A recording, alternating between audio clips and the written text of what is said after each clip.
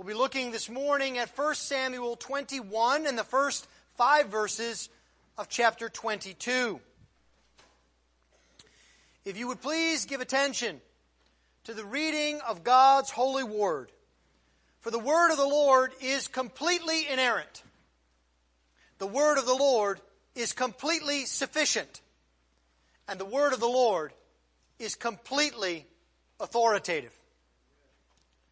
1 Samuel chapter 21. Then David came to Nob to Ahimelech the priest. And Ahimelech came to meet David trembling and said to him, "Why are you alone, and no one with you?" And David said to Ahimelech the priest, "The king has charged me with a matter and said to me, 'Let no one know anything of the matter about which I send you, and with which I have charged you. I have made an appointment with the young men for such and such a place. Now then, what do you have at hand? Give me 5 loaves of bread or whatever is here." And the priest answered David, "I have no common bread at hand, but there is holy bread, if the young men have kept themselves from women." And David answered the priest, "Truly, women have been kept from us as always when I go on an expedition. The vessels of the young men are holy even when it is an ordinary journey. How much more today will their vessels be holy?" So the priest gave him the holy bread, for there was no bread there but the bread of the presence, which is removed from before the Lord to be replaced by hot bread on the day it is taken away. Now a certain man of the servants of Saul was there that day, detained before the Lord. His name was Doeg, the Edomite, the chief of Saul's herdsmen. Then David said to Ahimelech, "Then have you not here a spear or a sword at hand? For I have brought neither my sword nor my weapons with me, because the king's business required haste." And the priest said, "The sword of Goliath the Philistine, whom you struck down in the valley of Elah, behold, it is here wrapped in a cloth behind the ephod. If you will take that, take it, for there is none but that here." And David said, "There is none like that. Give it to me." And David rose and fled that day from Saul and went to Achish the king of Gath. And the servants of Achish said to him, "Is this not David the king of the land? Did they not sing to one another of him in dances? Saul has struck down his thousands, and David his 10,000s." And David took these words to heart and was much afraid of Achish the king of Gath. So he changed his behavior before them and pretended to be insane in their hands and made marks on the doors of the gate and let his spittle run down his beard. Then Achish said to his servants, "Behold, you see this man is mad. Why then have you brought him to me? Do I lack madmen that you have brought this fellow to behave as a madman in my presence? Shall this fellow come into my house?" David departed from there and escaped to the cave of Adullam. And when his brothers and all his father's house heard it, they went down there to him. And everyone who was in distress, and everyone who was in debt, and everyone who was bitter in soul gathered to him. And he became captain over them. And there were with him about 400 men. And David went from there to Mizpah of Moab. And he said to the king of Moab, "Please let my father and my mother stay with you till I know what God will do for me." And he left them with the king of Moab, and they stayed with him all the time that David was in the stronghold. Then the prophet Gad said to David, "Do not remain in the stronghold. Depart and go into the land of Judah." So David departed and went into the forest of Hereth. Thus far the reading of God's holy word. Let's pray for his blessing upon it. Let's pray. O Lord our God, Lord, we ask that you would reach us with this your word. Lord, you have preserved it for your purpose in revealing yourself and in speaking to us of our duty to you. Please use it this morning to benefit and bless your people. This we ask in Christ's precious name. Amen. There is a great irony in our lives when we are desperate. It seems that when we are at our most desperate, then we are least likely to look to God. When we are at our most desperate, our eyes are focused upon our circumstances, on all of the problems that surround us. And then secondarily, upon our own endeavors of what we can do to get out of the predicament. This takes all of our focus. But in reality, when we are at our most desperate is when we most need the Lord. And so this morning, the story of David helps us to see what we ought to do in our own desperation, as we see David's desperation and how the Lord provides, protects, and preserves him. It is a blessing to us to see that God will never abandon us, even in our most desperate straits. And so this morning in this text, I would like us to see three things about our Lord. First, we see God's provision, specifically His provision for David. Secondly, we see God's protection of David. And then third, we see God's providence at work both at this time and long in the past. His providence to benefit David. Let's begin then by looking at God's provision for David. For David is in fact in trouble. He is on the run from Saul. And this is a significant part of David's life. As a matter of fact, about 1/3 of the book of 1 Samuel will be occupied with David on the run from Saul.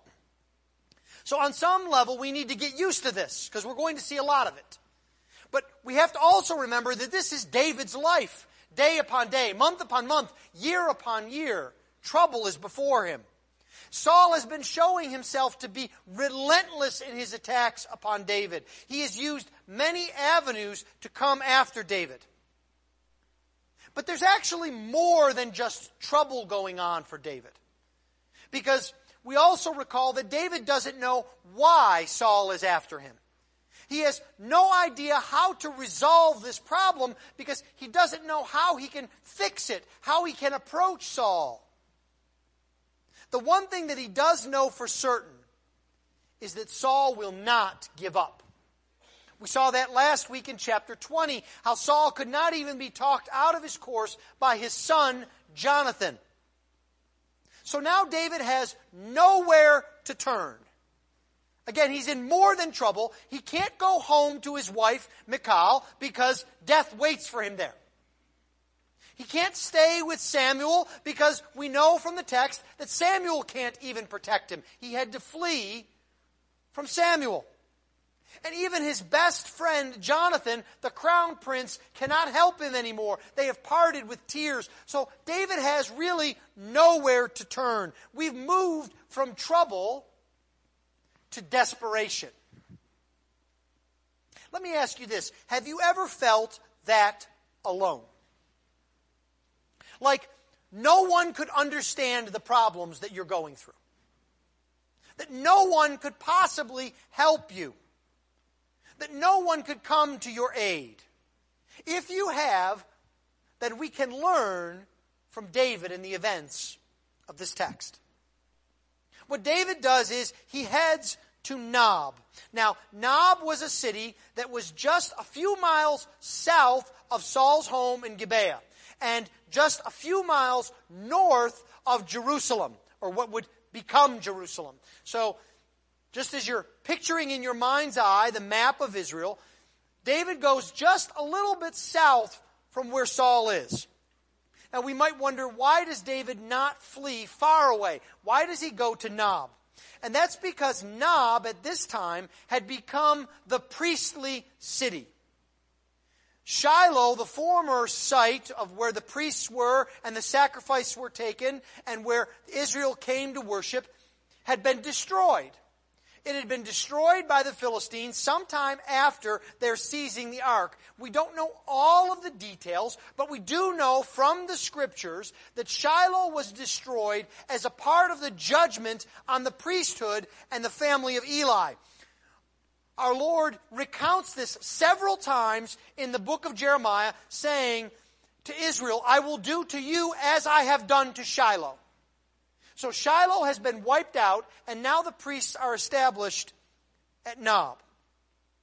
So David comes to Nob, and there is a man by the name of Ahimelech who comes to greet him. Now Ahimelech is the great-grandson of Eli. Eli's family at this point are still priests in Israel. That judgment has not yet come to pass. We'll see about that in the future. But he is also the brother of Ahijah, who has become Saul's spiritual confidant. After Samuel abandoned Saul, after he pronounced the Lord's judgment upon him, Saul took to himself Ahijah, one of the broken priestly family, you may remember. So Ahimelech is the chief priest at Nob. And we can imagine that David goes there, perhaps first to inquire of the Lord, what should I do? But he also has more practical concerns. And so, as David comes into Nob, he knows he can't just go and meet any Tom, Dick, or Harry. He's got to stay incognito as much as possible. So he goes to Ahimelech, and we see a tension in the air. You can imagine on David's end, he doesn't know if he can trust Ahimelech. He is, after all, the brother to Saul's spiritual confidant. He is one of the powers and authorities in Israel. He might feel beholden to Saul. So it's not like David can walk in and say, I'm running away from Saul. He's trying to kill me. Can you help me? But there's something else that's curious here. Ahimelech comes to David, we read in verse 1, trembling. Now, we have seen this word before several times in this book. And in each instance, it encapsulates a type of fear that grips a man so that he's unable to act properly. We might think of it as if you were talking to someone and their hands were shaking and they couldn't stop from shaking. They're so afraid they don't know what's going to happen. Now, why is Ahimelech afraid of David? Our first clue is the question that Ahimelech asks. Why are you by yourself? Aren't you one of the main commanders of the king? Shouldn't you have servants all around you? Shouldn't there at least be a bodyguard? Aren't you the captain of Saul's bodyguard? Why are you here all by yourself? Now you could just imagine Ahimelech's mind is racing. Maybe something's happened to Saul and David's on the run. Maybe something's happened to David. Maybe there's a problem in Israel. And Ahimelech, the last thing he wants is trouble at his doorstep.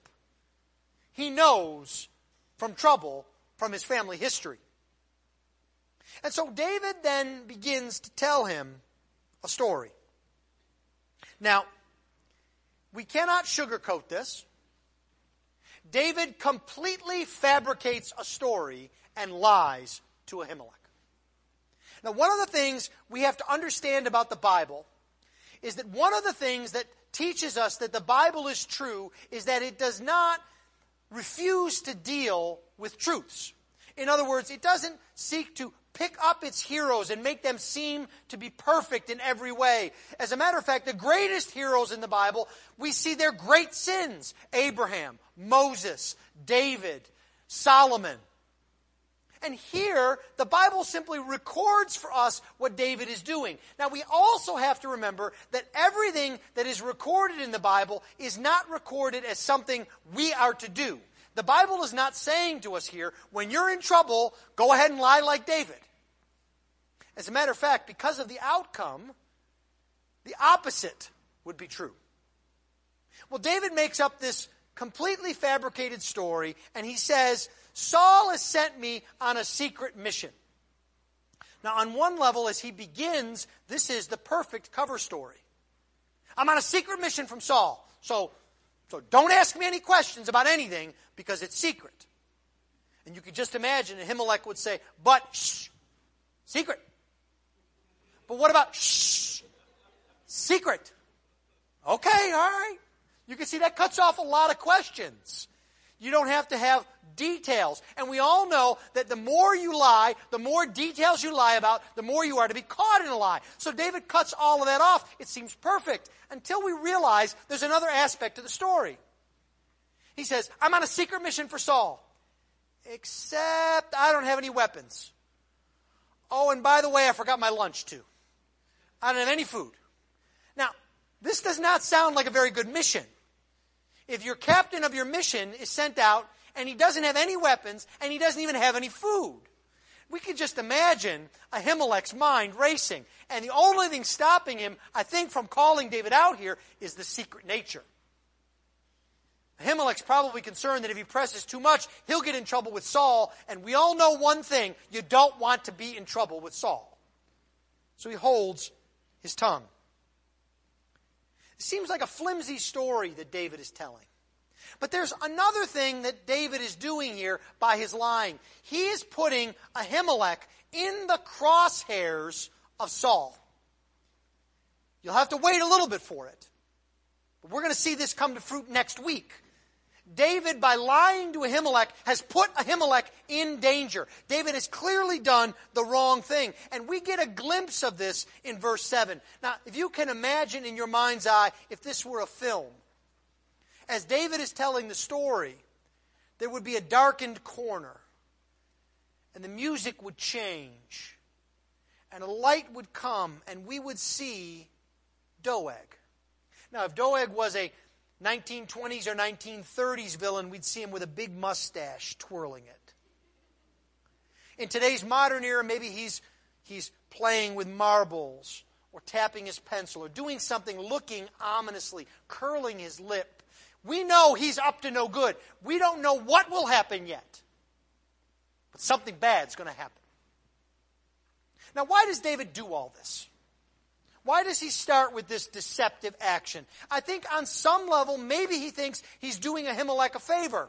He might rationalize it to himself. If Ahimelech doesn't know what's going on, he can't lie to Saul. If Saul comes back, all he can say is, David came, told me he was on a secret mission, quiet the whole 9 yards, asked for some food, I gave him some bread. Maybe David thinks he's helping Ahimelech. We're going to see that's not the case.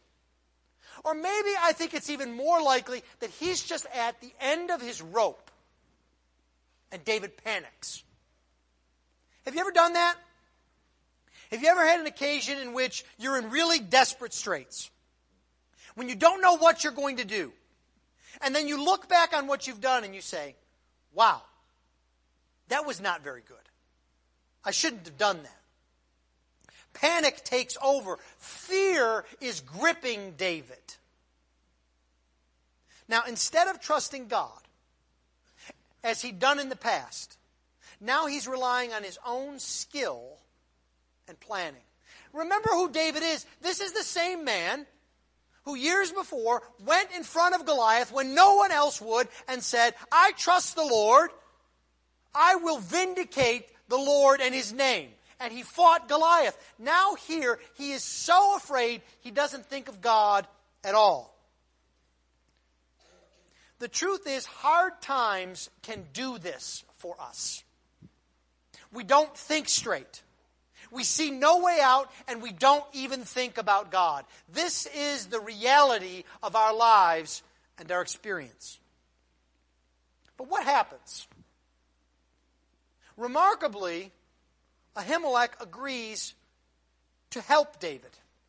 And what we see is God's quiet provision for David in the midst of this.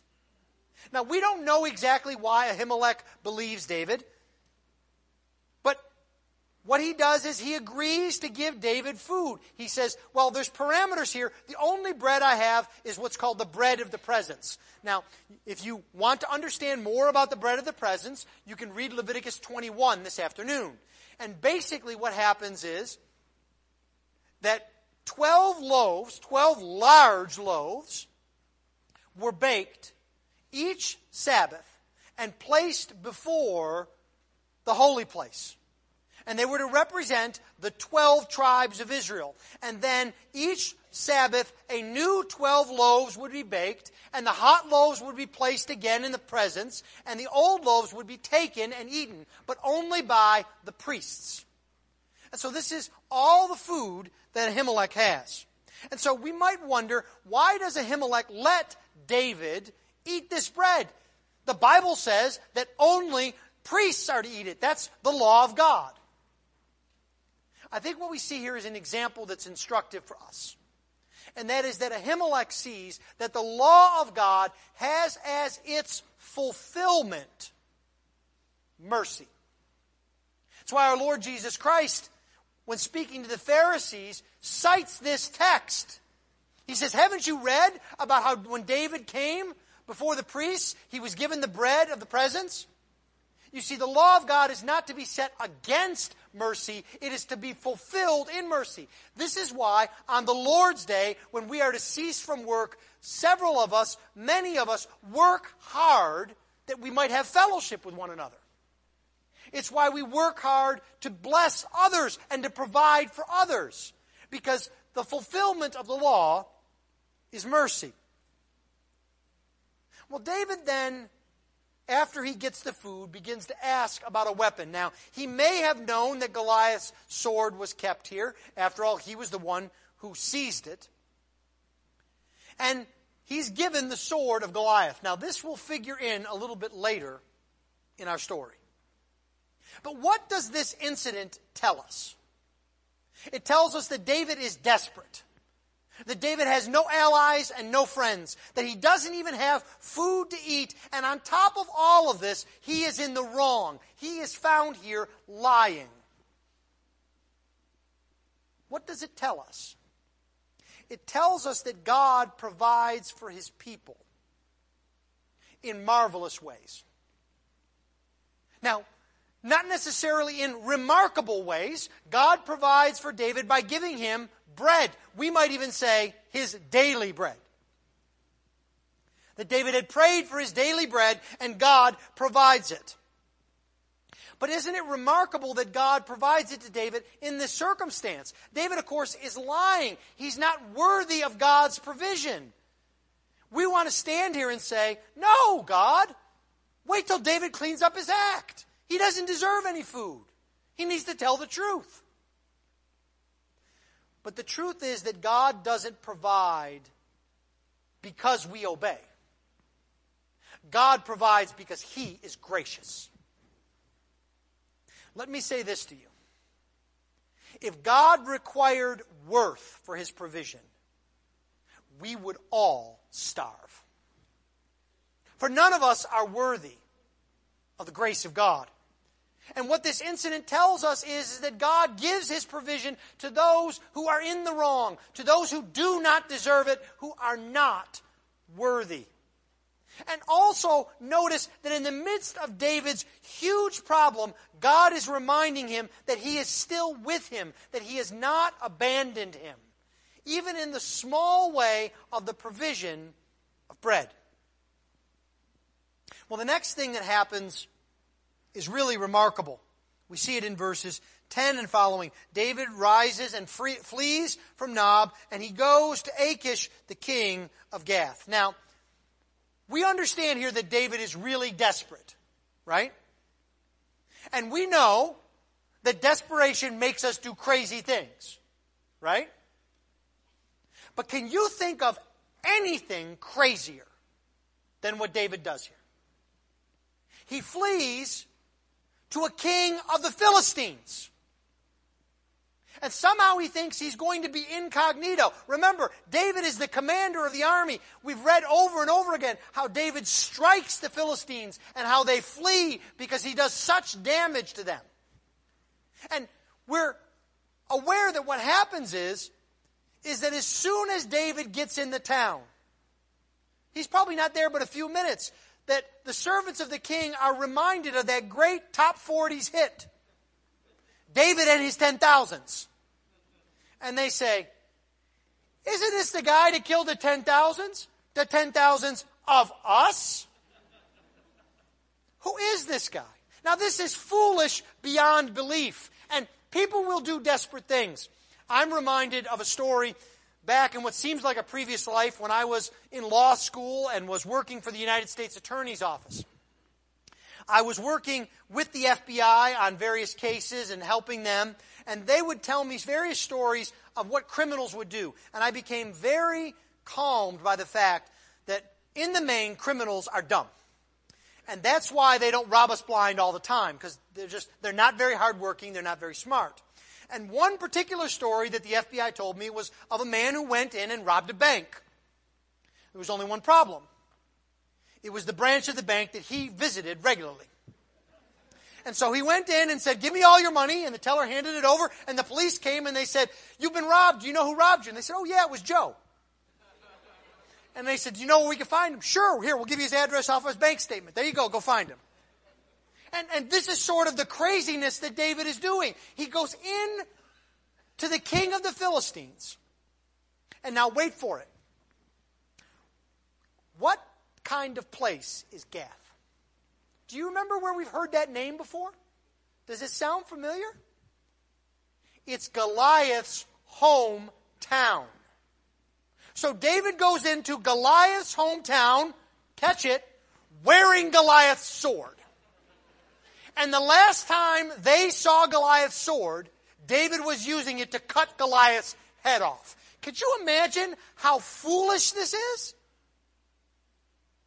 And this tells us something about David's desperation. He has completely ceased to think reasonably. He goes to a place that's actually more dangerous than the side of Saul. As one commentator puts it this way, "When the king of the Philistines is my best hope, I am in real trouble." Now, David quickly realizes his folly. The text tells us that David hears their words as they recount the song, and he is very afraid, much afraid. Now, one thing you need to understand is that in all of 1 and 2 Samuel, this is the place that David is said to be much afraid. He doesn't fear Goliath. He doesn't fear running from Saul in the same way. He doesn't fear even running from his son Absalom in the same way. Here he is very afraid because he has been focused on himself and his planning, and God is far from him, and fear is gripping his heart. This is a lesson for us, that when times get hard, the more we focus on ourselves, the more we will be gripped by fear and be incapacitated and do foolish things.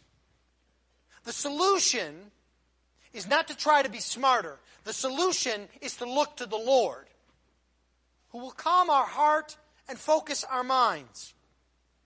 So David is quickly placed under arrest. The text tells us that he is in their hands, the hands of the Philistines.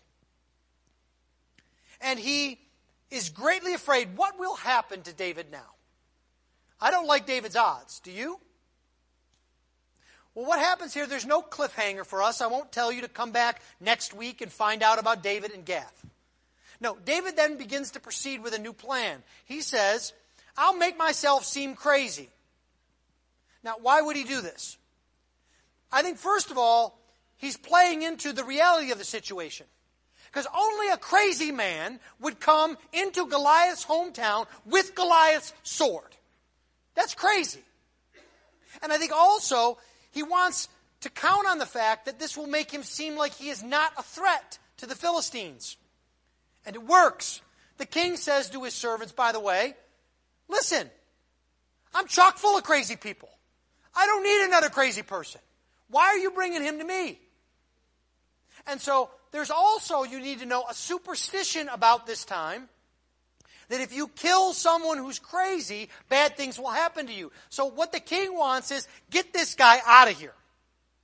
I don't want him doing something bad. I don't want him getting hurt on my watch. Get him out of town, which is, of course, exactly what David wants. And so he flees. David's plan is successful. David's unbelievably lucky, isn't he? You know, this is kind of like when you watch a movie where the hero is hiding behind a desk or in a closet and some bad guy comes to search the room and you're sure he's going to find him, and then all of a sudden out of the blue someone says, Quick, come here. We got to go someplace else. And they don't search the room. And the good guy says, what luck? Right? Is that what's going on here? Are we to take from this? Is our takeaway to hope for luck when things get bad? No, I don't think so. But for us to really understand what's going on here, we need to get inside David's head. Too bad we can't. Or can we? Because you see, we know that David authored not one but 2 psalms at the time of this incident. Psalm 56 and Psalm 34. In Psalm 56, David is speaking while he's in the midst of this danger and trial. And in Psalm 34, he speaks about what he is thankful for to the Lord for delivering him from the trial. David knows he's in a place of desperation and confusion. And what he realizes is it is not his savvy plan that has caused his escape. It's God's work instead. In Psalm 56, he says, "Be gracious to me, O God, for man tramples on me. All day long an attacker oppresses me. My enemies trample on me all day long. For many attack me proudly." David is hurt. All day long they injure my cause. All their thoughts are against me for evil. And he is desperate. You have kept count of my tossings. Put my tears in your bottle. Are they not in your book? David's saying, I'm in a lot of trouble, Lord. But he also knows he has to put his trust in God. He says, when I am afraid, I will put my trust in you. In God, whose word I praise, in God I trust. I shall not be afraid. What can flesh do to me? You see, when you read that psalm and it's abstract, you say to yourself, well, I guess I should be brave and trust God. When you read that psalm and you know David is afraid his head is going to be cut off right this moment because he's in the enemy's stronghold under attack, it means something else, doesn't it? It's a deeper trust in God. And David puts his trust in the Lord. And as he escapes, he realizes that it is God who has delivered him. He writes in Psalm 34, I will bless the Lord at all times. His praise shall be continually in my mouth. My soul makes its boast in the Lord. Oh, magnify the Lord with me, and let us exalt his name together. I sought the Lord, and he answered me. He delivered me from all my fears. You see, David says that his escape is due to the work of God, not his own planning. Now, what this means is we are to seek the Lord when we are in trouble, when we are even desperate. But it doesn't mean that we should act like fools, or that we should act rashly and expect God to always make things right. But it does mean that our foolishness is not what separates us from God. We do not earn God's protection. But his mercies come to both the foolish and the unworthy. Well, the next thing we see is David turn to his only other option. David has escaped, if you'll forgive the cliche, the frying pan and the fire. And now he's got one option left to him. Where will he go? He needs to get out of the presence of Saul. That's what verse 10 tells us. He needs to get away from the face of Saul. And it would seem he's running out of options. And so he goes to the cave of Adullam. And I think the idea here is that David wants to be as insignificant as possible. He wants to stay out of the view of Saul. He wants to stay out of the view of the Philistines. He wants to stay out of the view of everybody. And so he goes to the cave. But his family hears of it, probably because he sends a messenger to them. We can understand why as we continue in our story. And so his family joins him at the cave. And this small detail tells us how David has changed. Because you remember the last time we saw David's family, his brothers looked down on him. They thought he was trying to boast. make big of himself, come to the battle site. You remember that. Now, he has gone from being a shepherd boy who is looked down on to a mighty man of war. In fact, he is now the leader of his family. He tells them what to do, and they do it. Because David knows his family will not be safe while Saul is after him. As long as David is on the run, his family is potential leverage against him by Saul. You all know how this works, right? Especially young people. Y'all know there's a reason why superheroes have secret identities, right? Because if everybody knew Peter Parker was Spider-Man, they would do what? They'd go after his family. If everybody knew that Clark Kent was Superman, they would go after the Daily Planet. And so they have a secret identity. Because families can be used, loved ones can be used as leverage against people. And David realizes this. David doesn't have a secret identity. He's already known. So the only thing he could do is get his family out to protect them. But what will David do now? Now, at this cave of Adullam, it's more than just one cave. Don't picture an area about maybe 5 by 5 with an overhang. This is probably an extension, a series of caves, an area in which many people can be, as we'll see in just a moment, at least 400. But how will David live? What will he do? We could just imagine he's scratching his head. He doesn't know what to do. And once again, we see that God is at work. This time through his remarkable providence. First, we see the immediate work of God. Somehow, word gets out. And word only gets out to those who have been hurt by Saul. Those who are in debt because of the kingdom. Those who are distressed. Those who are in pain. Those who are bitter in soul, the text tells us. Everyone who has something against Saul, and them only, hear about this. And they begin to flock to David.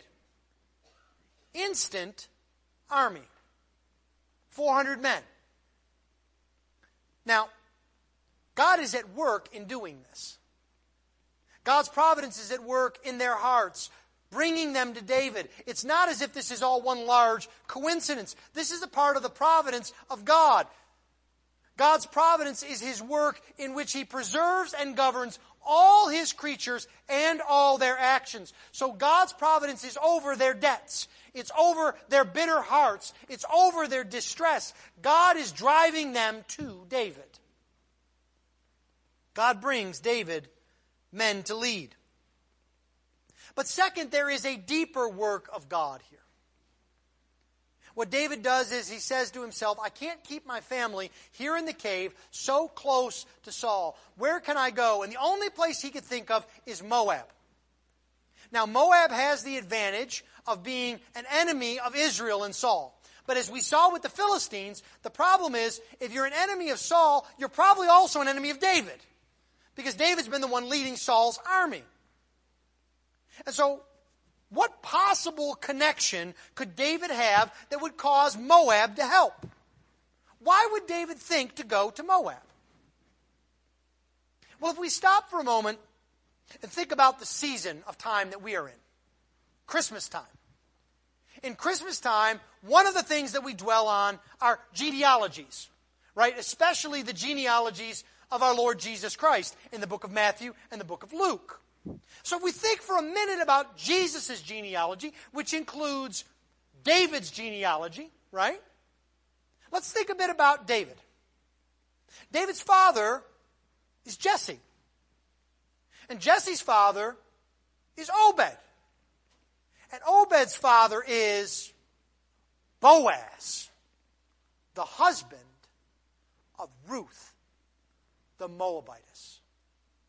You see, David's great-grandmother was a Moabite. He's got a family connection. And so that's why he thinks he can get help from Moab. That's actually why he does. He comes in and he says, we're kinfolk. I need you to keep my parents safe. Now this is a remarkable providence, isn't it? Decades earlier, God is planning this providence for just this moment to keep David's family safe. But think deeper. It's not just that God is the master of time. Think about that providence that set this up. Think if you are Naomi, and your husband dies, and your sons die, and there's a famine in the land, and you are so miserable you change your name to reflect your misery. And you're Ruth. And your husband dies. And your family dies. And you insist on going back with Naomi to Israel.